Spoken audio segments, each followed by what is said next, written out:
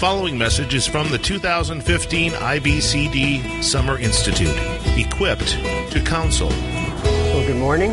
Let's get started with prayer, and then we'll jump right into this as we want to be prompt and get you out the door on time so you can have lunch. I don't want you fainting during the afternoon plenary and have them blame me for having you dropping off.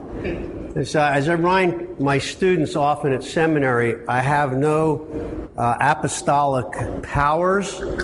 So if you fall asleep during my sermon and break your neck, you're on your own. I can't raise you from the dead. So try to hang in there. Let's pray.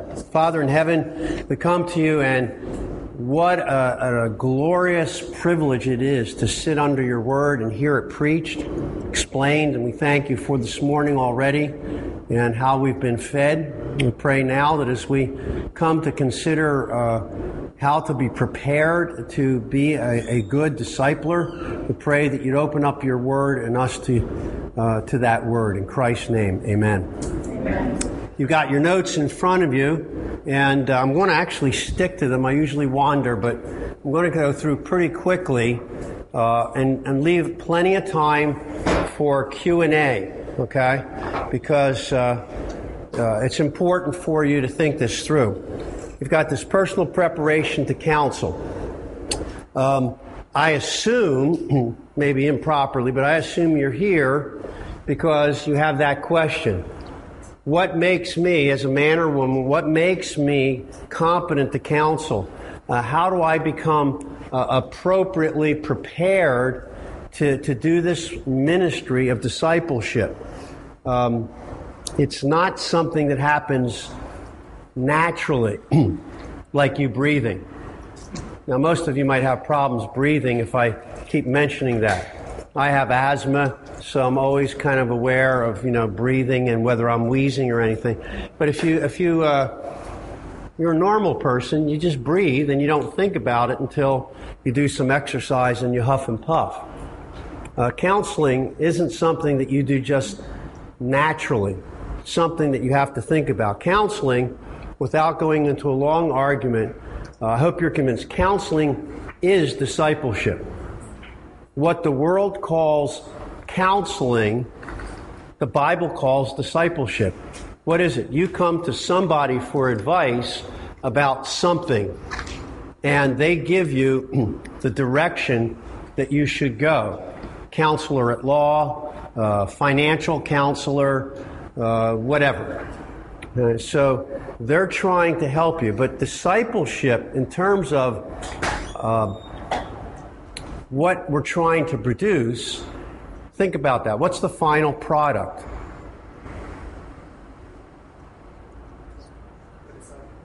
A disciple, but what's the definition of a disciple biblically? A follower of Jesus Christ. So, through the supernatural, regenerating work of the Holy Spirit, a person is born again, and now you are a Christian, right? But you're not perfect.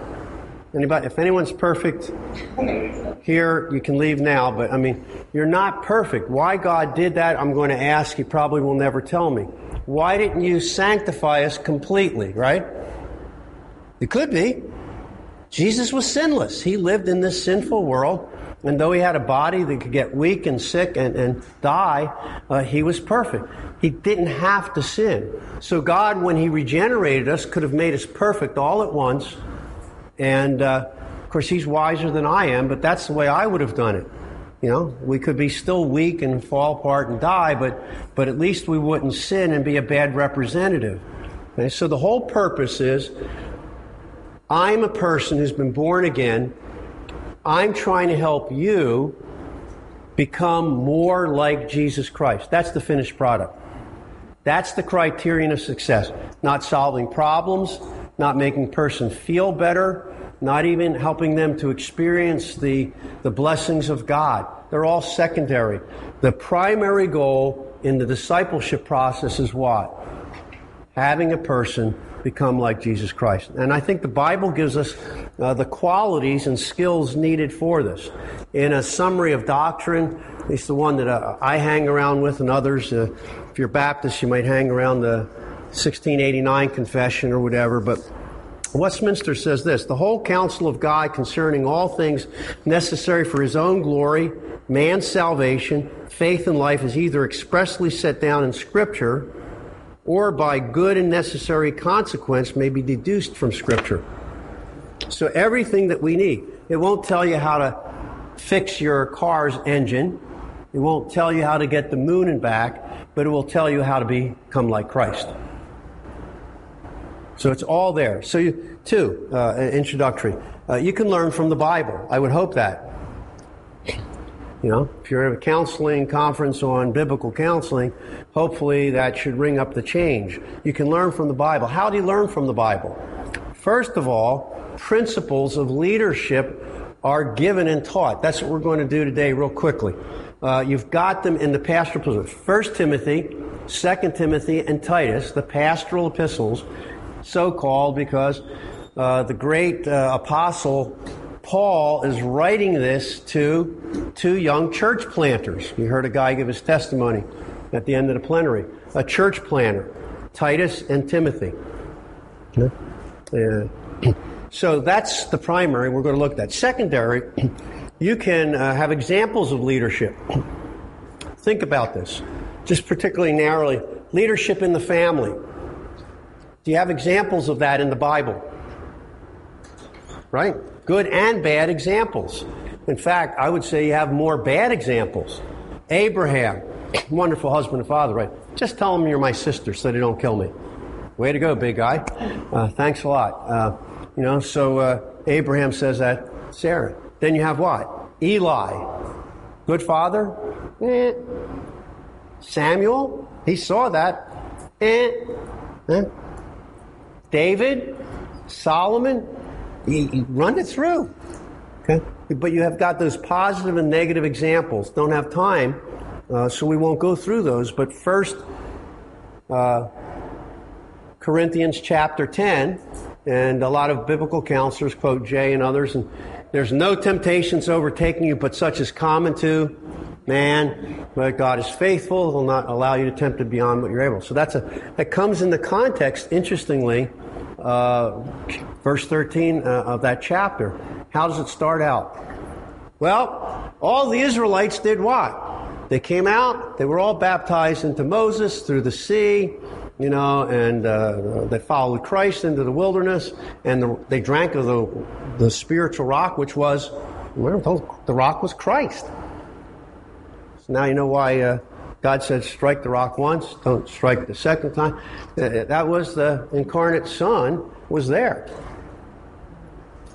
And what's it say?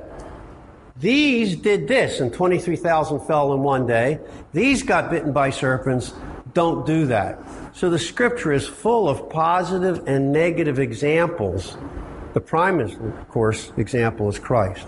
So we don't have time to look at that, but I'll leave that for your contemplation later. Thirdly, we have practical wisdom gained by living pastors in leadership, others who do discipleship.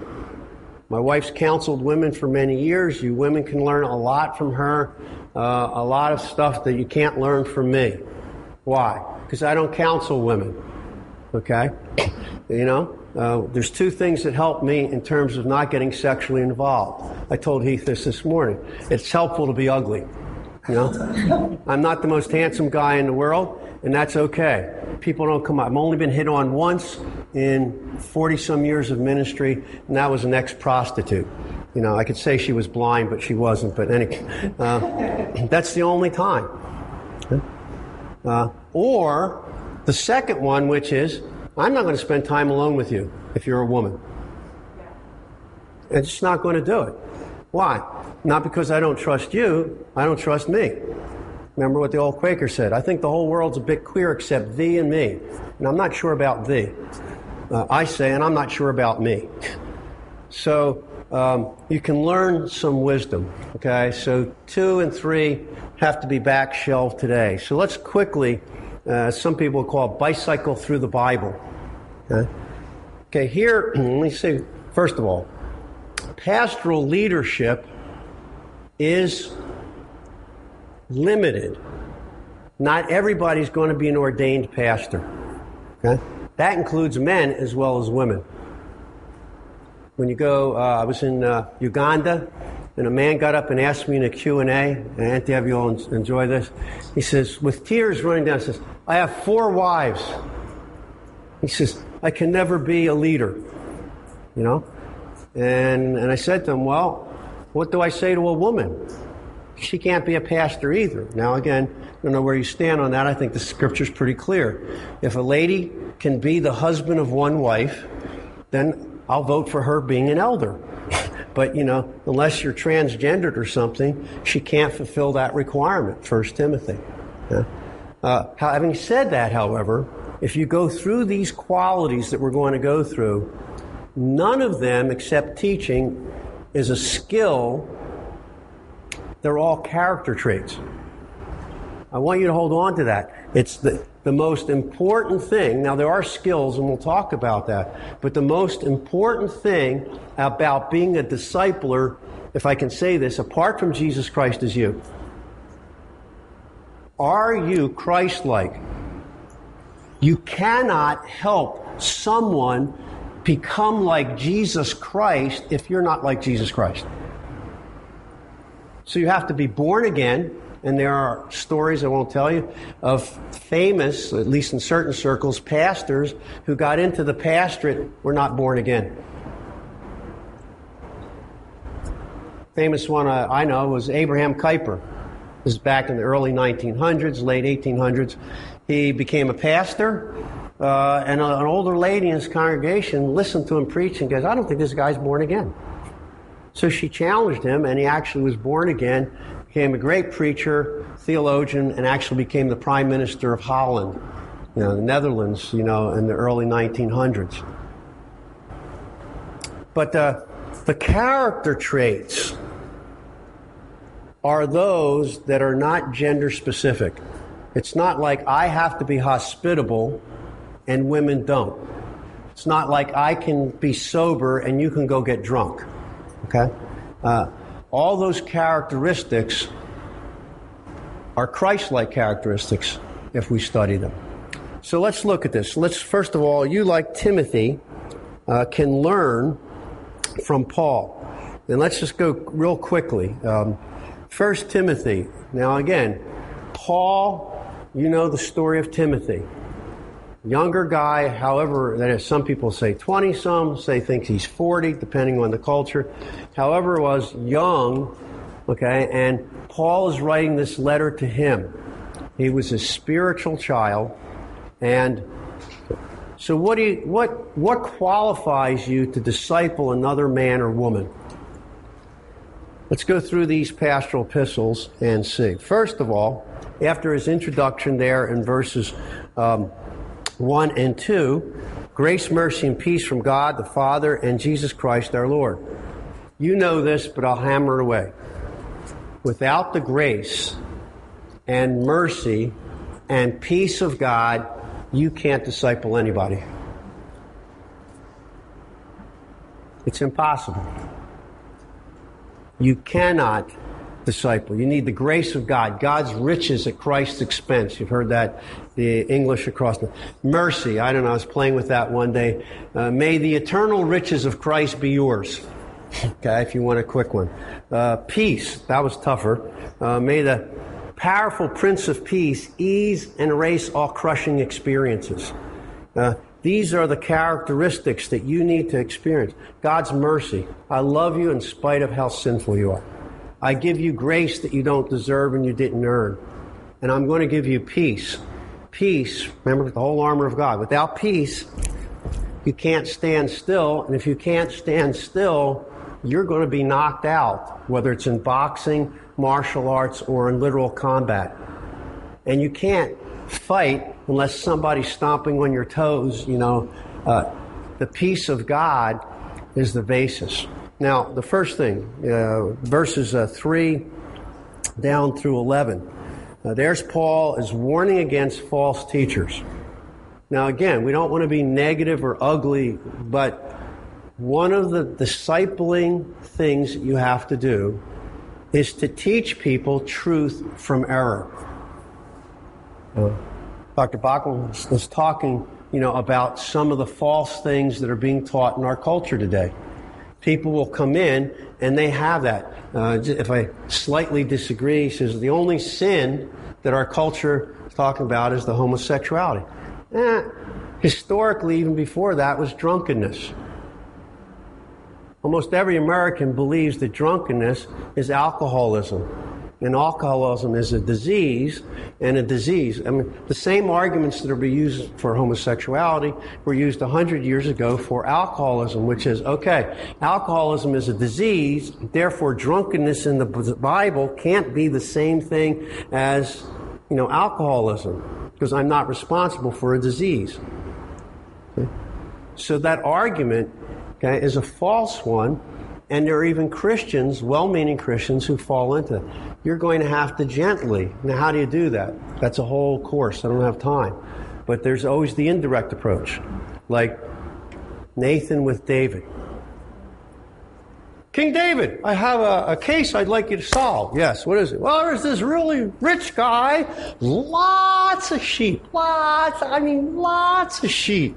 And there was this little guy with he had only one lamb. I say a female lamb, And I don't know whether the Holy Spirit gave that to him directly or what, but he goes on like that. And David gets done and listening goes, what? He deserves to die. But he knows the law, so he's got to restore fourfold. You're the man. Okay? So whether it's the direct approach or indirect, you have to confront. So there it is in your skill. You must confront doctrinal error using the law or the word lawfully. So that's a skill, but it's also a character, right? People won't listen to you, right? I think if Nathan had walked in and said, David, you're an adulterer and you're covered with murder and you're going down. Repent. Might have lost his head. History of Israel was, Judah was not really cool. Remember Jesus sent some and they stoned one and killed the other and sent the other one out naked, bleeding. That's what they did to the prophets. We shouldn't be surprised. I keep telling the guys at seminary, some of you are going to end up in jail just for preaching Romans. It's going to be a hate crime and, you're going to go to jail. So it's a skill. Okay, that's one of the things. Do you know the truth, and can you explain the truth to someone in a gentle, kind way? Okay, a lot of these will repeat. Look at 12 through 17. I thank him who gave me strength, Jesus Christ our Lord, etc. Okay, you must trust in the grace of God. Everything that you say and do in that counseling room, or if it's at, Chipotle or wherever you're trying to counsel someone informally or formally, it's got to be what? Seasoned with grace. Seasoned with grace. My kids say, I always know when Dad's cooking. Why? Because the house smells of garlic. I don't think there's enough garlic in the world. Okay, I think that's one of the most wonderful things God ever created in this world was garlic. Okay, it's good for everything, antibiotics, flavor, etc. So everything you do has to be seasoned with, hey, we're in the presence of God. This God who loved me and died for me and saved me, that's who we're dealing with here. Okay? Thirdly, you must fight under pressure. Look at verses 18 through 20. This charge I entrust to you, Timothy, my child, in accordance with the prophecies, etc., etc. Some have rejected this, including what? Hymenaeus and Alexander. Paul's a name dropper. It's interesting. Not a famous people. People he talks about are people who are failing. Okay, you're going to have people. And this, again, all these can be sermons on their own.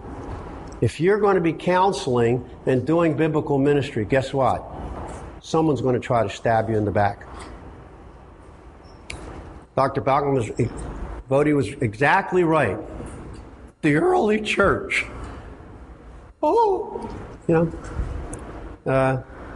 Ananias and Sapphira.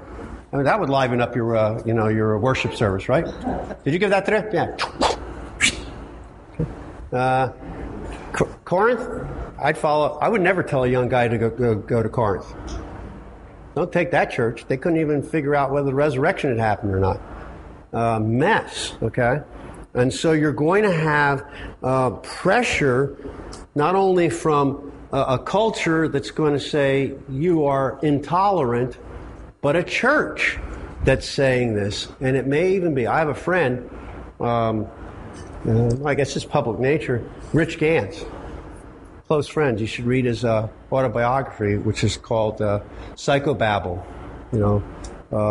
How he was an unconverted Jew, got converted, lost his job, got kicked out of a mental institution for preaching Christ and having people converted. He's a preacher up in Canada now.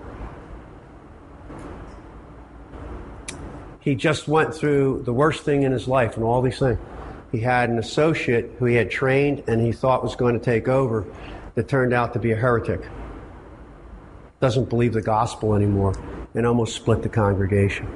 So you're going to have to be able to maintain godliness and teaching even when people turn on you. You must be a man or woman of prayer. That's a character issue. And I don't mean just a little formula prayer. I mean someone who gets in there and wrestles with God, like Jacob. Give me a blessing or I'll die!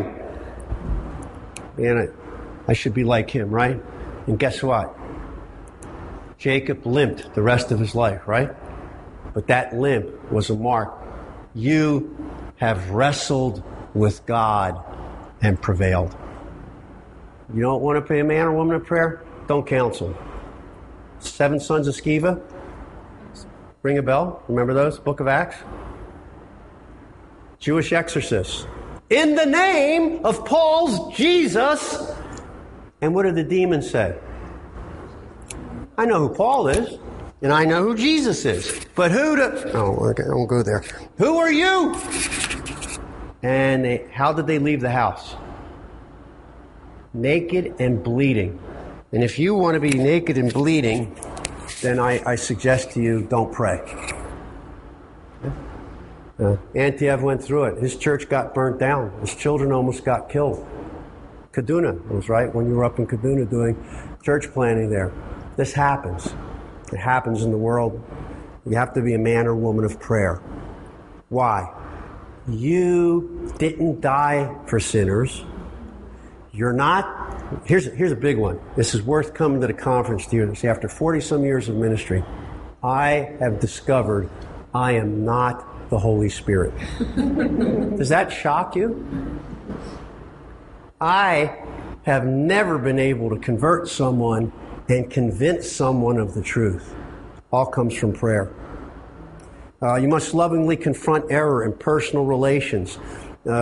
Chapter 2, all that stuff about women and who's teaching didn't make Paul real popular. I've got relatives say like that. Well, how in the world can you get Romans 1 lined up with what the rest of the script and the rest of the scripture says about homosexuality? Oh, that's Paul. Oh, I get it. So Jesus is the sweet, gentle Savior, but Paul is what? The woman-hating, gay-bashing Pharisee. That's an old heresy that started around the 1900s, and it's been resurrected. Churches right here in San Diego County that are approving of same-sex marriages. Okay? You have to be able to lovingly confront this error in personal relationship. Now, I've had wives of guys at seminary that are smarter than the husbands. They write better papers, and humanly speaking, you say, well, that person would be qualified. No, they can't teach, because this is what God says, okay? So, you must have a godly character, and we could camp there a little longer, but look at chapter 3. The saying is trustworthy. If anyone aspires to the office of overseer or bishop, so elder and bishop are co-equivalent. Sorry if you come from a hierarchical thing, but that's exegetically sound. Therefore, an overseer must be what? Above reproach, husband of one wife, sober-minded, self-controlled, respectable, hospitable, able to teach, not a drunkard, not violent, but gentle, not quarrelsome, not a lover of money. He must manage his own household well, with all dignity, keeping his children submissive. For if someone does not know how to manage his own household, how will he care for God's church? He must not be a recent convert, or he may become puffed up with conceit and fall into condemnation of the devil. Moreover, he must be well thought of by outsiders, so that he may not fall into disgrace, into a snare of the devil. There are the personal qualities that you need as a man or a woman to be a discipler of others. Now, while women can't be pastors, Titus will tell us the older women need to train the younger women. Apparently, it's hard to love your husband and your kids. I understand kids have, they're hard, no, right? It's not something that just comes naturally. You have to be taught by someone who has gone through that. And so that's the characteristics. List of deacons, etc. So just quickly again going through this. And as you notice, it's character and skill. Character and skill. Sometimes they blend together. So if you go through these pastoral epistles, think of that and say, what skill is Paul saying that Timothy needs or Titus needs? And what personal characteristic is he holding up to do this so that it works?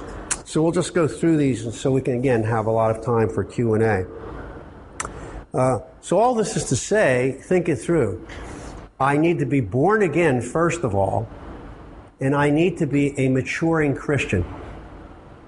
That really is the characteristic that has to be there.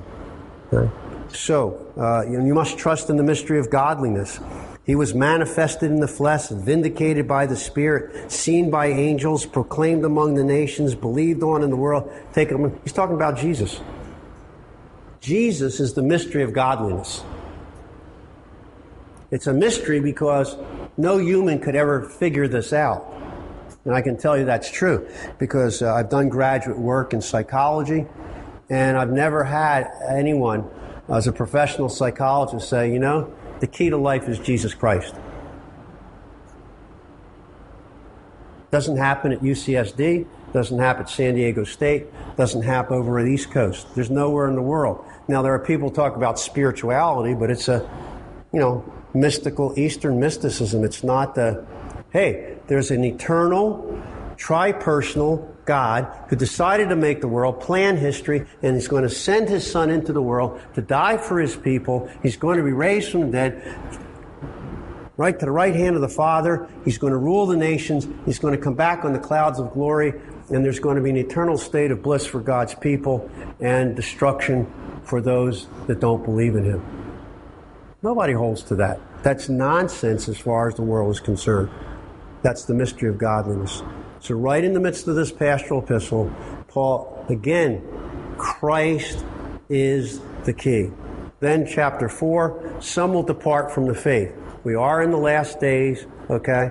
The Spirit expressly says that in latter times some will depart from the faith, devoting themselves to deceitful spirits. So again, you're going to have to sit there and tweak apart non-Christian thinking that comes into the church. Vodi mentioned self-esteem. But there's other stuff that creeps in to the church unaware. People are well-meaning, but that still doesn't help it. I hate to say this, there's Christians, but just think of the history of Israel, right? Judah and Israel. What was their problem? Among others, syncretism. A little bit of the truth, Yahweh, and a little bit of what we got in Egypt or from the Canaanites. And God is constantly saying, don't do that. Do not combine those errors with the truth. So, you must confront demonic doctrine. That's a skill. You must be a disciplined man. Verses 6 through 16. If you put these things before the brothers, you'll be a good servant of Jesus Christ, being trained in the words of faith and good doctrine that you have followed. Have nothing to do with irreverent, silly myths. Rather, train yourself for godliness. For while bodily training is of some value, godliness is of value in every way, holds promise for this present life to come. Okay? Just went through a self-defense class with one of our professors who's black belt. Okay? He says, honestly, this won't save you. You'll probably die, but it might save your friends. These are all things to do if somebody confronts you with a gun. Okay? Training. You can't be a good discipler if you're lazy. I'll be honest. I'll give you key examples. There was a man, he's with the Lord now, I hope, and so won't give you any identifying thing. He was, how shall I say it, a little bit overweight. Well, to be honest, he was quite a bit overweight. And I had people tell me, I can't listen to Pastor so-and-so. Why? Because his belly hangs over the pulpit. And every time he took the Word of God to preach the Word of God, his belly said something else. And, his elders should have loved him enough to talk with him and say, hey, something has to happen here. But people were not willing to follow him because they didn't see an example of godliness that they could follow. So, you must be a disciplined man. Do you read and pray regularly? Do you pray regularly? Do you have accountability? You're going to counsel everybody else. As Heath said last night, there's 4 guys that he answers to. Do you have that kind of structure? If you don't have accountability and you tell people you need to become accountable, it becomes apparent. And what happens? Why, besides sinful lust, why are so many pastors getting in trouble morally? They have no accountability. They have no accountability. There's nobody who can speak like Nathan into their life and say, you're the man, you need to stop this. And case after case where adultery doesn't happen, but you don't go out to somebody's house at 11 o'clock at night without somebody. It doesn't look good. Okay? And then to start threatening people, you're making rumors about. It shouldn't even be in the mind of a pastor to be compromised. So, discipline. You need to handle people well. Chapter 5:1. Do not rebuke an older man, but encourage him. There it is, family.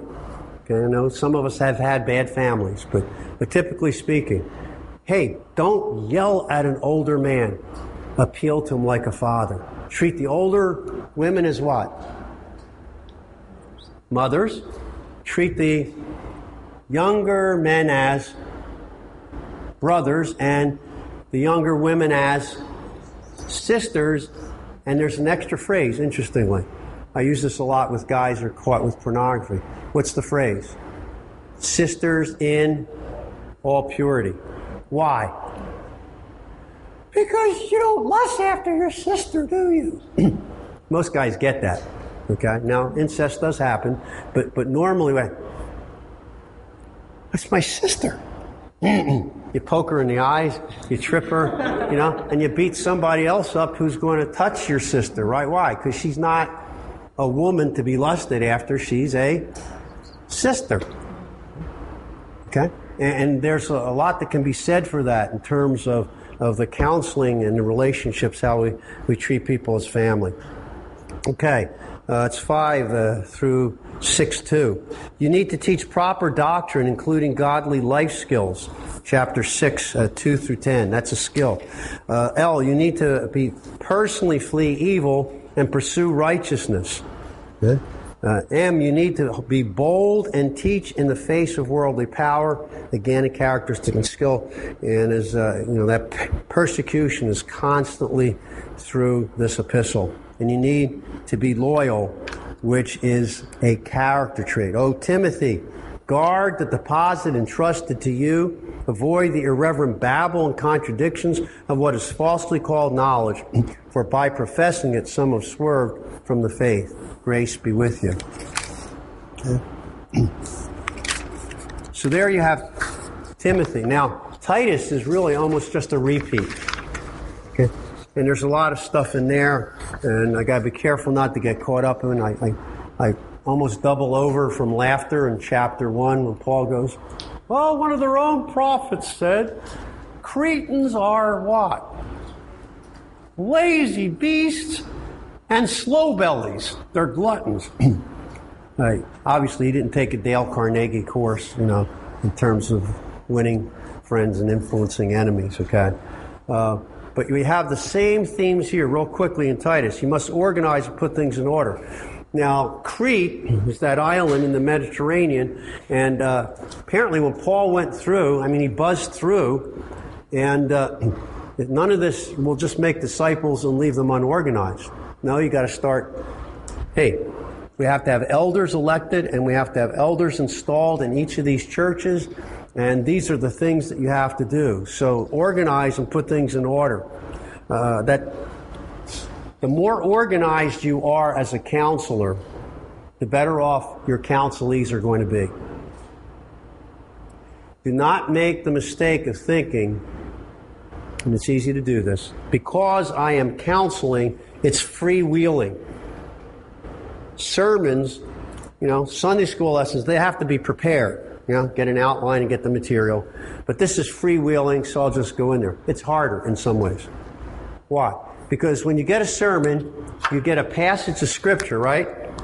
You figure it out in the context of the book and the immediate context and then what the application is, and you try to apply it to everybody in the congregation, young, old, and in between.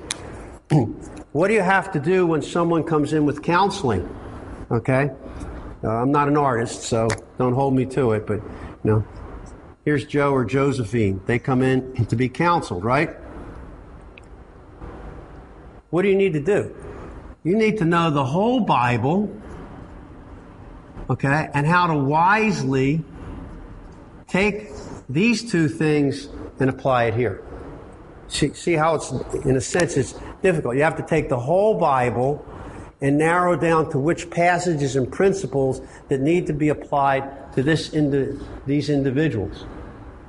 In a sense, that's a lot harder. Why? Because you have to know the whole Bible and everything that might apply to these individuals. So, you must put things in order. And boy, to orderly know what all the books of the Bible contain, an outline of them, and where the material is, and where to go, and where to pull that out. Now, we're in a computerized age. I hate them. I think they've replaced pigs in the post-apostolic era. Demons asked to go into computers, and then your hard drive crashes, and you run and throw yourself into the heart of the sea. But, okay, you may like computers, okay? Use them, okay? So you can have the information on the computer. Homework assignments, sheets to use, everything else. It's fine, you can use that. However, Paul, though he's used to write the whole New Testament, great scholar, that's primarily an oral world, where a lot of people spoke and didn't read and write. And counseling is much like that. It's okay to give sheets. It's okay to ask people to read. But please, if somebody comes in, please don't do this. I exaggerate for effect, but they come in and they're struggling with sin, putting it to death, go read John Owens. Okay?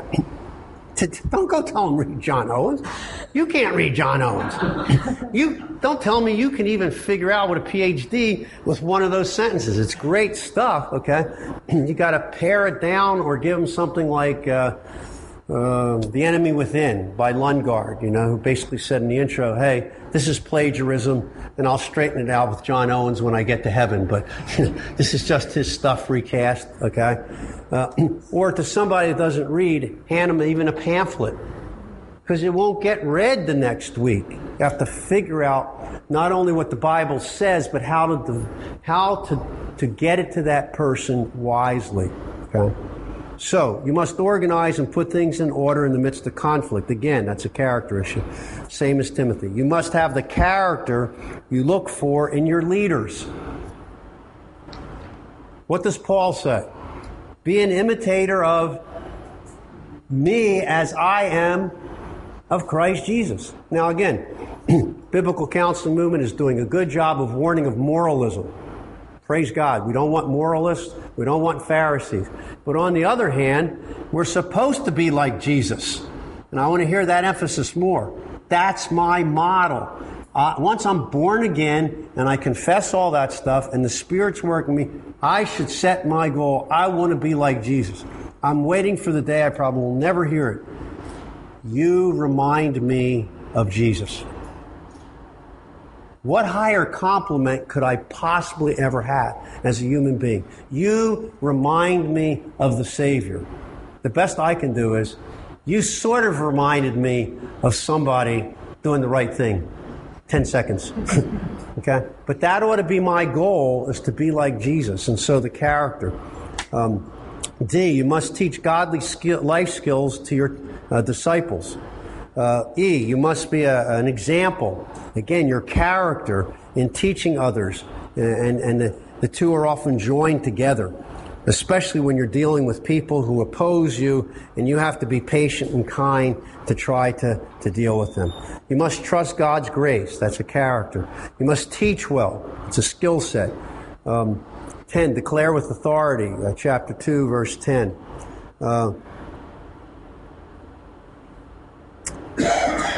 So we're supposed to be teaching people how to be godly. Slaves are to be submissive to their own masters in everything. They are to be well-pleasing, not argumentative, not pilfering, but showing all good faith, so that in everything they may adorn the doctrine of God our Savior. We want people to believe the Scriptures, but live them out. Both. You can't put the cart before the horse. The horse is the Holy Spirit and the gospel, but the cart is good works that people will look and go, wow, that person is something else. So, you must be one who reminds the sheep to obey because of God's grace and to avoid being factious. So that's chapter 3, verses 1 through 11. Remind them to be submissive to rulers and authorities, to be obedient, to be ready for every good work, to speak evil of no one. Boy, we need to remember that when we come to politicians, right? To avoid quarreling, to be gentle, to show perfect courtesy toward all people. For we ourselves were what? We once were foolish, disobedient, led astray, slaves to various passions and pleasures, passing our days in malice and envy, hated by others, hating one another. But when what? The goodness and loving kindness of God our Savior appeared, He saved us, not because of works done by us in righteousness, but according to His own mercy, by the washing of regeneration, renewal of the Holy Spirit, whom He poured out on us richly through Jesus Christ our Savior, so that being justified by His grace, we might become heirs according to the hope of eternal life. And the saying is trustworthy. And I want you to insist on these things, Titus, so that those who have believed in God may what? Be careful to devote themselves to what? Good works. These things are excellent and profitable for people, but avoid foolish controversies, genealogies, dissensions, quarrelings about the law, for they are unprofitable and worthless. As for a person who stirs up division, after warning him once or twice, have nothing more to do with him, knowing that such a person is warped and sinful, he is self-condemned. So the Pastoral Epistles tell you how to handle bad counselees. It's not a personal issue. If you're teaching the truth of God and pointing people to Christ, it's between them and God. Well, quickly then, 2 Timothy. Same things. You must maintain a good conscience. That's your character. You must be loyal to God, the gospel, and your discipler. Being loyal to Paul. Somebody in your life taught you biblical counseling or led you to Christ. You must teach the next generation of leaders. Now that's a deliberate sit down. How am I going to do this? What you learn, you need to pass on to somebody else. You must do that. D, you must always remember Jesus Christ is the source of salvation and sanctification. That's a grace character. You must gently remind people of the truth amidst conflict as God gives repentance to life. You'll face hostility. There it is again. How do you handle that? Your tools are sufficient, the Word of God. Well-known passage. You must remain loyal to your calling. Okay? Preach. Prepare for good and bad times. Reprove, rebuke, and do this with patience. Teaching. You must remain loyal to the Lord God. Okay? And you must remain loyal to Him. Now, how do we summarize all this? And then I open it for questions. You must be in Christ. Apart from me, Jesus said, you can do nothing. I'm the vine, you are the branches. Trinitarian, right? Who trims the branch? The Father. It doesn't say that, but who's the sap? It's the Holy Spirit. Okay? The life flowing of the Spirit of God must lead you what? Deeper into Christ, deeper into obeying the Word, loving the law, writing it on your heart, hungering and thirsting after it so that you grow in grace. That's the character out of which you can say, humbly, be an imitator of me as I am of Christ Jesus. Now, Paul never acts like he's perfect. Hey, I'm the chief of sinners. No doubt about it. But forgetting what's behind, I press on toward the high calling of Christ Jesus, and as many as are mature think this way. And if you disagree on anything, God will show you. But stay up to the level of maturity that you've obtained. So, how do you grow in the fruit of the Spirit? How do you grow in beatitudinal living? Poor in spirit. Mourning over sin. We can go through each of those. The more you mourn over sin, the better you are. I usually get angry, whether it's my sin or someone else's. The anger of man doesn't, work the righteousness that God requires. When's the last time you wept over sin? Just wept. I can't believe this person is shooting himself or herself in the foot like this. Why will you die? Why will you die? Look at the prophets. God calls out, why will you die? So that compassionate heart that doesn't slice anything off of holiness or the character of God, but is compassionate, okay? So, you must be an exemplary Christian. Holiness. We could go on and on. That's, again, could be a whole lesson. How do you grow in holiness? Separated from the world, more and more in Christ. Christ-likeness and a living model. B, you need extensive knowledge of the Word. Again, that to be a separate seminar. Are you systematically reading through the Scripture? Can you tell me what each book has? Can you tell me the key passages in terms of worry, fear, and whatever? Can you get those? Put them in the computer or have them in your head, but you need to know where to go in Scripture to go that. An extensive knowledge. Again, you got to know the whole Bible to bring to bear on this particular person. And you got to be careful because this person may be very much like the last person, but there's enough individual difference that a different passage of Scripture or a different nuance. 1 Thessalonians 5:14. Admonish the unruly or undisciplined, right? Do what? Encourage the faint-hearted and help the weak. Be patient with everyone. Everybody has to be dealt with patiently. But some people, and sometimes it's the same person on different weeks, get your rear in gear. You're lazy. I tell a lot of people, one of my favorite passages, Proverbs says, the sluggard puts his hand in the dish and he can't bring it to his own mouth. And I tell you, sir, I'm trying to put your hand into Christ. I'm trying to tell you that this is the bread of life. This is living water. You won't even crack the Bible. Okay? But faint-hearted. You've met some of those people, right? Some of you are them. I can't do it. I just can't. Yes, you can. It's not the little red engine that could, It's not just cheerleading. No, it's what? You've got Christ. You have the Holy Spirit. You have the Bible. You have the church. What more do you want? Don't say that the risen Christ has gypped you. You have everything. You can do this. Come on, I'll walk with you, right? And then there's somewhat. The weak. What do you do then? Just haul their carcass. Grab the sucker and pull them over the line. Don't exhort them. Don't try to comfort them. They're in such bad shape, Somebody's ready to jump out of a building, It's not the time to start exhorting them, right? This is very complex, in terms of counseling. There's a time and place for everything. If Harry is a pyromaniac, he's burnt down 5 buildings, and he's now caught on the 3rd floor of a burning building, I'd go, Harry, and if I get to your heart, this is a heart issue. 5 buildings you burnt down, I'm not even going to repent now or I'm not helping you. That dude's in a burning building. You got to get him out, okay? He's in bed with some woman.